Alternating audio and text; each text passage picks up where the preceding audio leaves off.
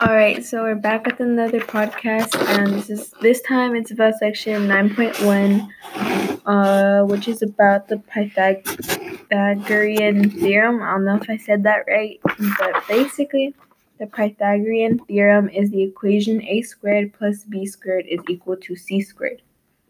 Now, there's like certain rules that satisfy this equation, and these are called Pythagorean triples, which are sets where a and b values will add up to c. I'm going to give you an example of one of these, which is 3, 4, and 5. So basically, let's say, like, obviously 5 is going to be c since it's the biggest number. And then you're going to put 3 and 4 in the places of a and b. And then you would do 3 squared, which is 9, plus 4 squared, which is 16, is equal to 5 squared, which is 25.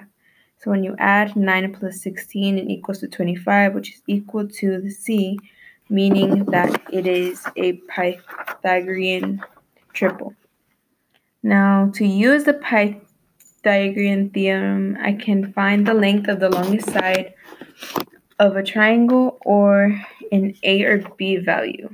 So basically, I can use this theorem to either find like the longest side of a triangle, which is called a hypotenuse, or I can use it to find one of the short sides if my long side and one of the short sides are given. And I can also use this theorem to verify that the triangles are right by seeing if my a squared plus b squared sum will be equal to my c squared. Remember in that example that I said before of 3 squared plus 4 squared is equal to 5 squared? And you know how the 3 squared plus 4 squared ended up being 25, and then 5 squared is obviously 25, so they were equal? That's what I mean by it can show you that it's a right triangle. If both of the values on both sides are equal, then it means that you have a right triangle. We can also use it to classify whether triangles are acute or obtuse. And basically the same kind of way, like comparing the values on both sides of the equation.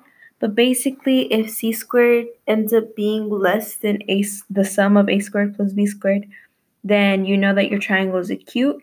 And if your triangle is obtuse when c squared is more than a squared plus b squared sum.